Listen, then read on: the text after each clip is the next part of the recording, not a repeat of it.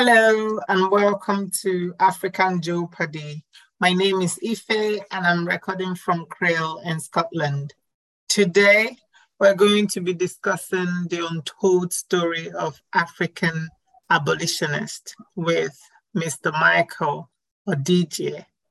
Michael is a research fellow working on the AFRAB project. Well, he should be able to tell us what the abbreviation means. African Abolitionism, the Rise and Transformations of Anti-Slavery in Africa. AFRAB studies the history of Africans' continuation to the abolition of domestic slavery in Africa. So thank you so much, Michael, for being our guest. And tell us, I guess the first place to start would be for you to tell us the meaning of AFRAB first, and then you can tell us about the whole stories or the untold story of African abolitionists. Okay, thank you very much, Ife, for that very generous introduction. So AFRAB, AFRAB for short, is just an acronym for African Abolitionism, the Rise and Transformation of Anti-Slavery in Africa.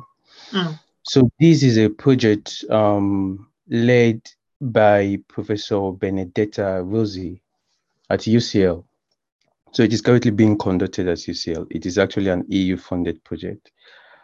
It's an attempt to study the ideas and the networks of African abolition, or if you like, African anti-slavery movement in Africa. The current literature on the fight against slavery is very Eurocentric. So it is focused on the ideas and the activities of Europeans, whether it's European NGOs or European anti-slavery activists, or even European missionaries, as the case may be. There's almost no space for Africans fighting domestic slavery.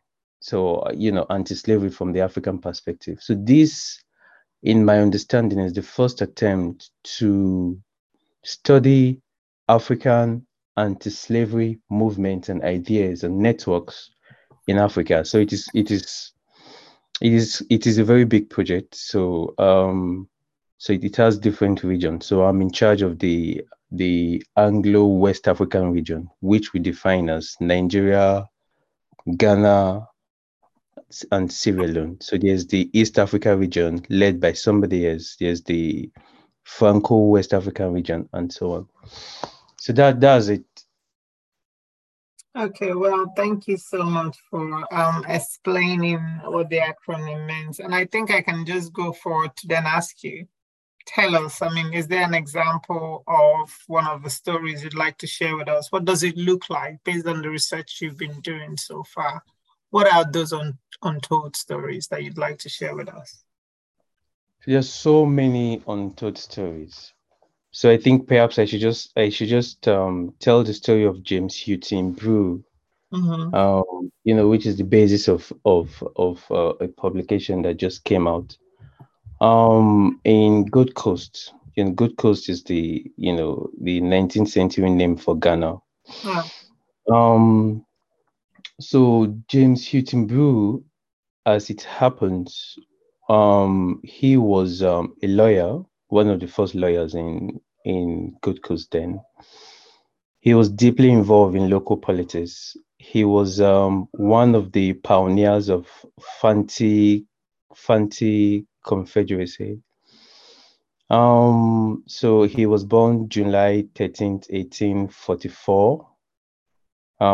So his grandfather actually, Samuel Kento Brew, was actually a notorious slave trader. So Samuel's grandfather too, Richard Brew, was also a known slave trader. I think he was even one of the biggest slave traders in Gold Coast. Yeah.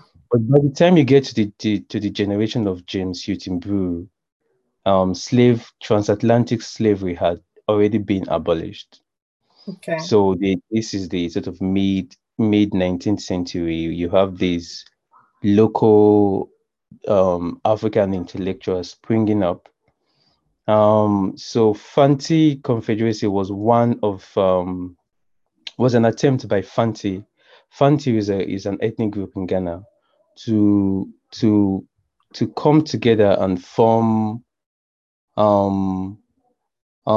sort of so they were trying to negotiate self-government with the British. So he was one of the people at the forefront of that. He was the under secretary of the executive council of the Fanti Confederacy. Yeah. I'm not sure we have enough time to go into that. It's a Into the very interesting. details, yeah, but just, Yeah. I guess, give us an So idea. so the Fanti Confederacy was different Fanti kings coming together to form their own government. So they collaborated with educated Africans.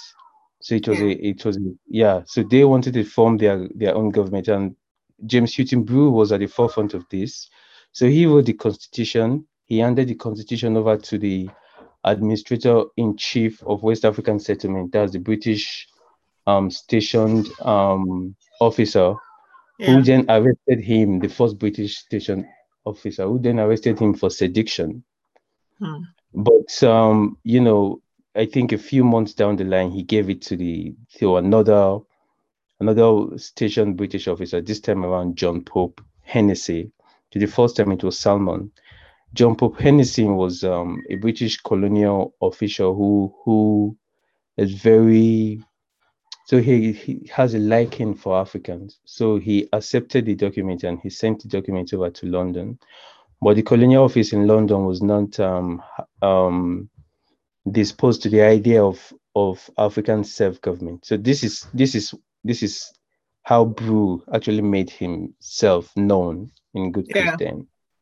So another way that he made himself known was through journalism. So he founded the first print newspaper in the Good Coast Times. He also founded the Western Echo, which later became Good Coast Chronicle. So in Good Coast Times, this first newspaper, he wrote the editorial in every single edition. So in the editorial, he would write on Yeah. topical issues of the day. So in 1874, which is the year that Gold Coast became a colony, it was a protectorate before 1874. So the British decided to abolish domestic slavery. So there's a distinction between transatlantic slavery, Africans exported to America, and domestic slavery. So domestic Yeah. slavery is an Africans enslaving themselves. That's you can buy and sell slaves. Yeah, but Uh, within the country. Within the country or within the continent, you can buy Okay. from one region and sell to another. That's domestic slavery. Yeah. So there's a sort of link between transatlantic and domestic slavery, but we don't have time to get into that. So Yeah. the abolition of transatlantic slavery actually led to an increase in domestic slavery because you have this huge number of unsold slaves, which reduce the price of domestic slaves, and then you have not just in Gold Coast, even in all across West Africa, the price went down and more people took part in it. Yeah. So the British decided in 1874 to abolish domestic slavery in Gold Coast. So why they made this decision, you had African abolitionists like James Houghton Brew who had their own ideas of how to go about abolishing domestic slavery. So there became a sort of tension between African educated elites, their ideas on how to abolish domestic slavery, and the British sort of colonial government. So the colonial government wanted to abolish domestic slavery without really abolishing it. This is what I mean by that. Yeah. There's a cost associated to abolishing domestic slavery. For example, what do you do with the former slaves? Because land is the basis of almost everything in Africa then, and Yeah. so you can't just say from now on there's no more domestic slavery. So what do you do with the freed slaves? So Mm. these are questions that James Houghton Brew grappled with. But the British did not actually want to grapple with these questions. So they wanted to abolish it legally and then behind the table tell the masters that they can go on holding slaves. The reason for this is so that they can get anti-slavery activists in Europe off their back. They can then Ah. say, hey, they can then say, hey, look, legally we've abolished domestic slavery. But on the ground, there's still domestic slavery going on. So there became a sort of tension between African educated elites, of which James Huttenborough was at the forefront of that, and the British on how to go about abolishing domestic slavery. So the British colonial governor then opted for something called the India model. So the India model is called the India model because, they used it earlier in the century they used this particular method to abolish domestic slavery in India. So the Indian model is just simply forbidding the holding of slavery legally without providing any any without actually administering the law, just creating a law that says, slavery is now illegal without putting the law into without doing anything to implement the law. Why local abolitionists like Brew argued for proper abolition. That is, they wanted slavery to actually come to an end.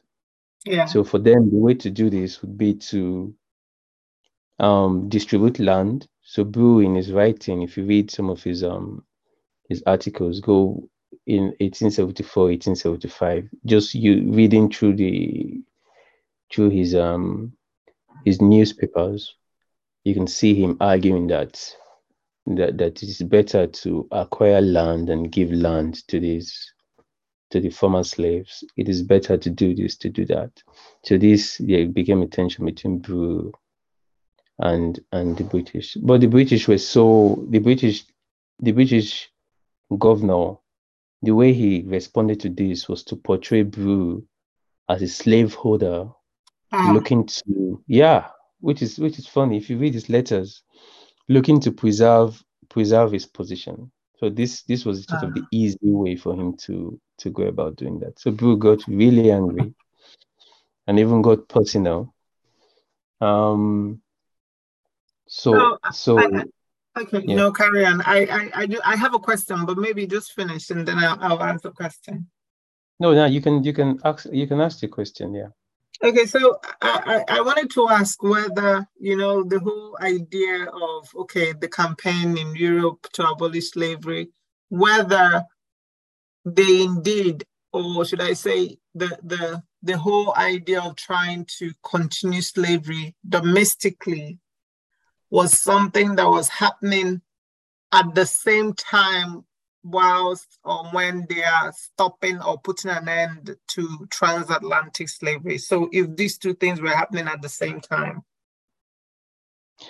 So if I understand your question, you're asking if the sort of abolition of transatlantic slavery, whether that particular period is what we are talking about, what I am talking about. So whether it was also concurrently, they were stopping transatlantic slavery whilst maintaining domestic slavery. Yes, yes. Transatlantic slavery, the argument for transatlantic slavery did not include domestic slavery. Okay. It's purely transatlantic slavery. So after that, Africans were sort of allowed, slave merchants were allowed to sort of hold and even sell the slave domestically and sort of regionally, but they could not sort of export the slaves. So the abolition of domestic slavery, that was a whole different issue. Yeah. So so the British, for example, abolished transatlantic slavery in 1807. Then they abolished slavery in their own colony in the 1830s. So that was a different form of slavery. So by then, Gold Coast was not a colony. So there was no sort of, they defined as colony in the whole of West Africa. So they allowed slavery to continue in West Africa, even in regions where you have British sort of settlement. Domestic slavery continued just as before. Until say the 1870s. So yeah, I don't know if that answers your question. Yeah, no, it does answer, but also then in your response, you sort of said, you said Africans, or should I say, you said merchants and then said sellers. And this brings me Yeah. to the next question, right? Because in trying to tell us about this guy and the amazing thing that he's done, you talked about how his dad was one of the sellers, right? So I wanted to ask whether there is validity around this whole discussion. You know, when we talk about slavery and how bad it was and the role that the British especially played in sustaining it, people say, oh, but it was the Africans, you know, without them, you know, they couldn't have bought the slaves. So I guess I'd like to ask you that question. Is there any validity in, you know, Africans actively and, you know, honestly, in terms of knowingly being partakers in this thing? Or was it a case of being coerced, or, you know, when someone in authority wants to do something with you, you want to do it because it's either you do it or you get in trouble, or you're doing it because you don't want to get in trouble. So can you shed more light on that when people say, oh, but Africans were doing it? So it's actually the Africans, it's not just about the British or the West. Yeah, I think that's a very interesting question. I think it's both. Okay. It's really too simplistic to just take one side. So the reason, one of the reasons why I pointed out that James Houghton Bruce, grandfather, was a huge slave trader, and the grandfather of that is sort of to complicate, because I don't but that's the actual history, number one. Yeah. Number two, to also complicate to prevent a simple reading of him as just a very good man who is good all the time. Because Yeah. there's no such thing. So Yeah. both in Africa and I think in Europe too, you find there were Africans that actually took part. Most that took part not because they were coerced, but because it was a very lucrative business. And there were also Africans that had to take part in order to sort of survive. By Yeah. that I mean, because the slave trade created a slave economy, and if you are not if you are a local chief or king, and you are not part of that economy, then you run the risk of having yourself and your subjects, basically shipped away as slaves. You have to purchase guns, and also, you sort of have to fight for that. So there's both. The picture is non-simplistic either way. So whether you're studying from the European angle, I mean, people like Eric Williams argued that abolition is not purely humanitarian. So there was a sort of economic logic to it. There's some of that is true, but some of the other part of the argument, which is some of it was also humanitarian. So from the African side, I think it's not a simple. It's not simple. So there is argument from both sides, very valid argument. And I think one of the reasons why studying African abolitionism is also interesting is because the literature on abolition of slavery is also very one-sided. So the literature on slavery itself, whether you're studying transatlantic slavery, it is not one-sided. The Europeans will tell you that Africans also partook, and they are right. Africans partook. However, when you study the literature on abolition, which is the good part that's bringing slavery to an end, there's almost very, very little on the role played by Africans. So part of our research is just to sort of point out and shine some light on Africans that also sort of took part in this, and also to complicate the simple thesis that abolition, especially sort of British abolition, which is my own research area, it's all humanitarian. In most cases, they were not even concerned with They didn't even bother themselves with actually implementing the law. The law was just created as a way of, as a sort of, it's almost a sort of PR to, as a way of just getting anti-slavery activists in Europe off their back. Of their back. Yeah. Okay. So it's not just as simplistic as presenting certain group as benevolent actors, like, oh, we're putting an end to it because this person came in the picture, but I guess maybe it's no longer economically viable or politically correct to do it, because then perhaps that helps us understand the disparity in that there was a willingness to stop the transatlantic slavery, which is obviously something that is known, but domestically you were not willing to do that because you saw the need for the slave trade to continue domestically at the domestic level. Yes, that's correct. As a matter of fact, there was another case in late 1980s and 1880s and early 1890s of an African called Francis Ferron. So he was writing accusing the British governor then in the Gold Coast of promoting domestic slavery. The reason for this, the British governor was actually promoting domestic slavery, and he couldn't complain to the governor. So he had to write to anti-slavery organizations in UK, in the United Kingdom, in secret, to complain that the British governor in Gold Coast was then promoting slavery, not implementing the law that was passed in 1874.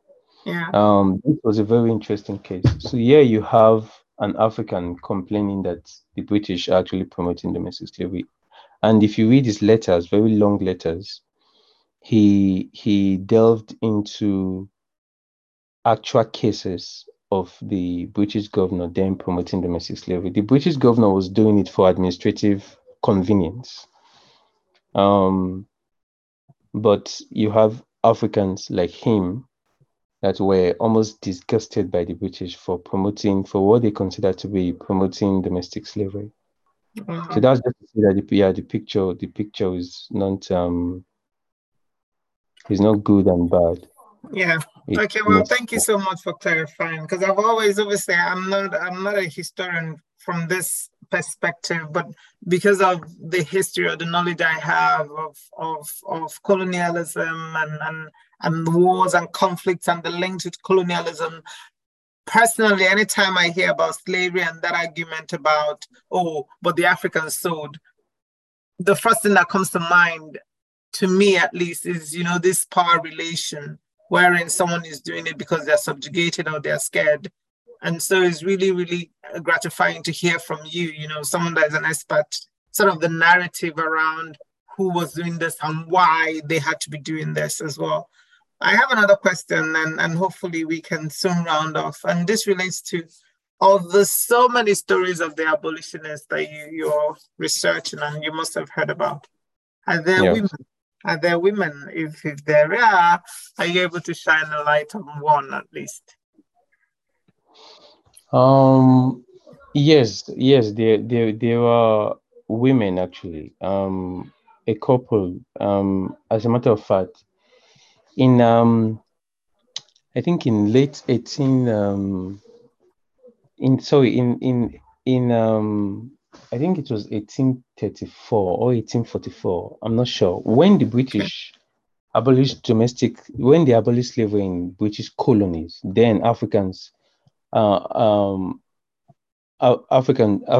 settlements were not considered colonies.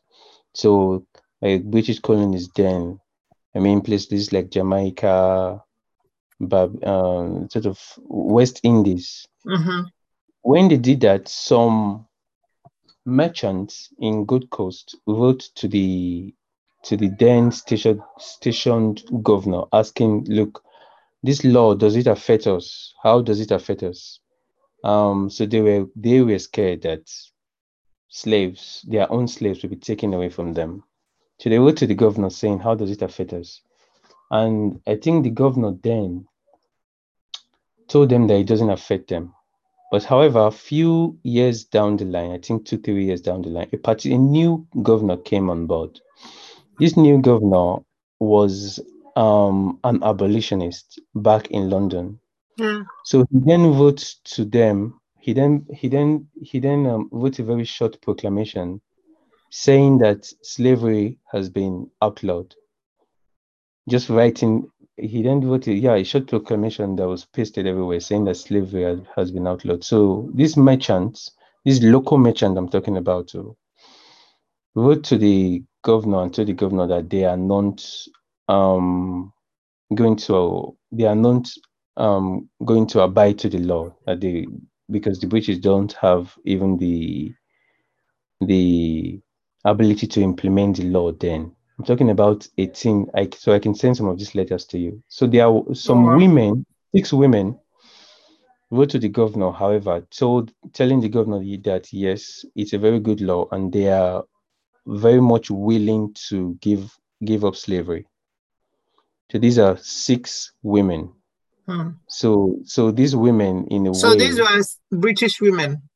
no, they're local women.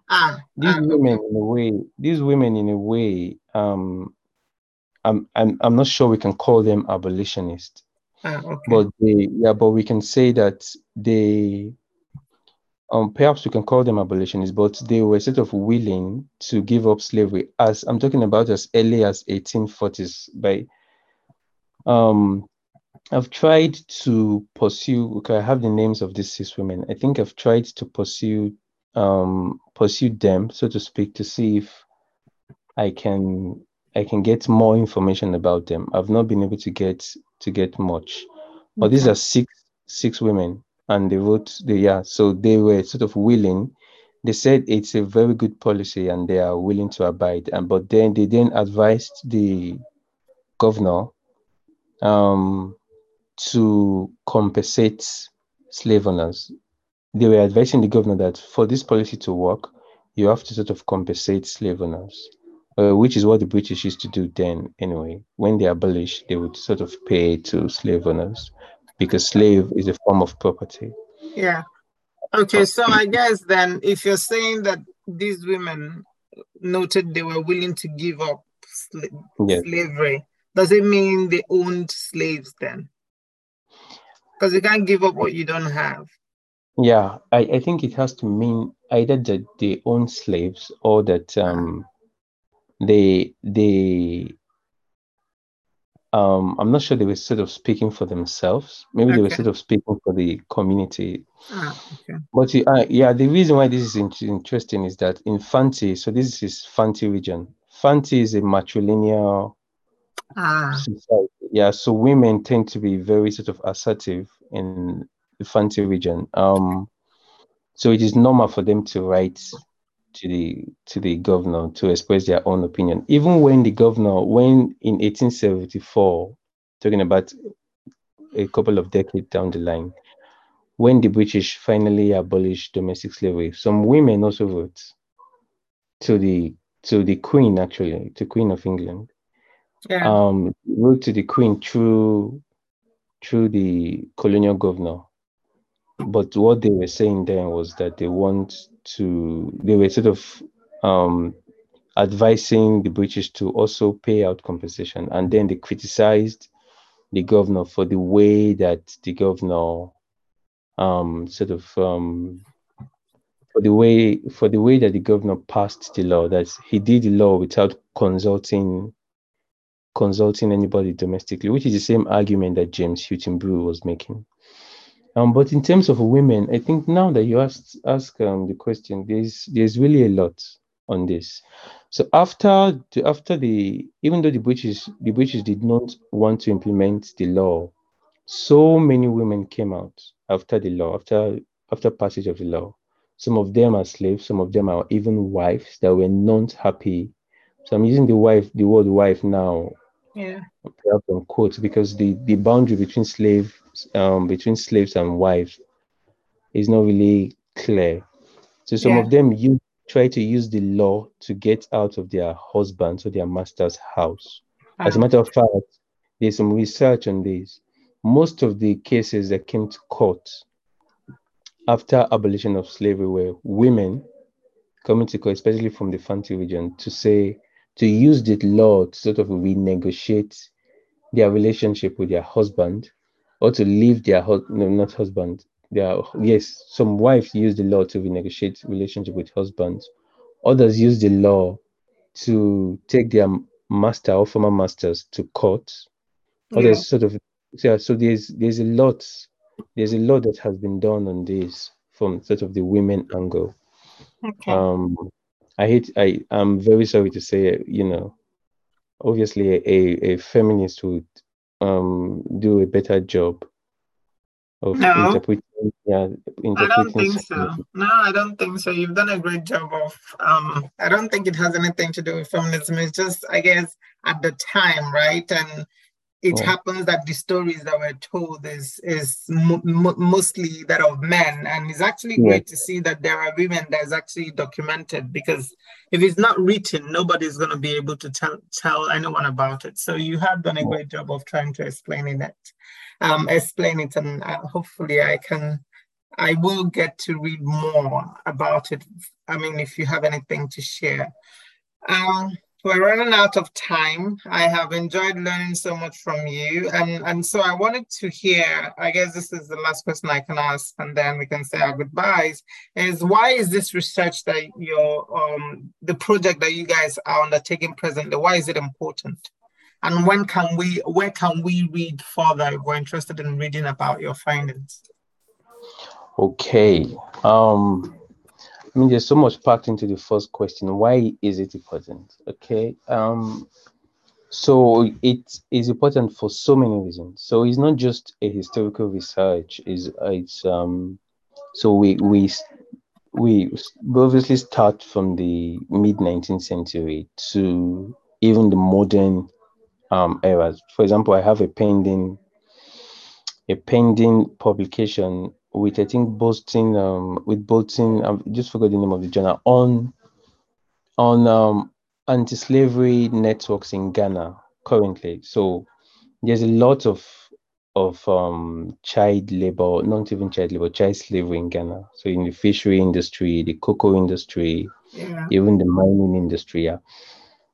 So there is also a great deal of activities, sort of anti-slavery activities in Ghana, but these activities are almost done in silos. So the a campaigning against slavery in the fishery industry just does that. The Mm-hmm. one campaigning against, say, child sex trafficking does just that. The one campaigning against, there's something called Trokosi in Ghana, does that. There's something called Kayaye girls in Ghana, where girls from the north, from very poor region, when they come to Accra and Kumasi, they are highly susceptible to trafficking.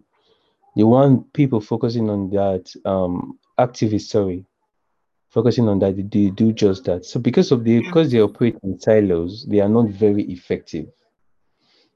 So one of the arguments I am making in one of my new piece is that if these different campaigners can come together and form a national platform, they obviously will be more effective to compel the government to not just create new laws, because they already have the laws, to implement the laws.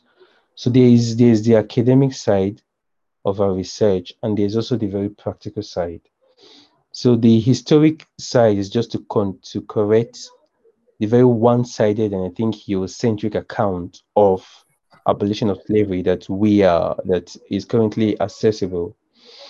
That's the sort of historical side. But the modern side deals with practical cases of slavery and anti-slavery.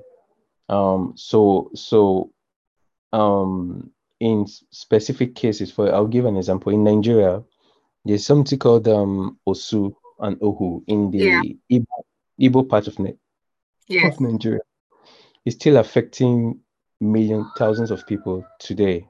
So we just by doing the research, I've been able to understand the historical side of it.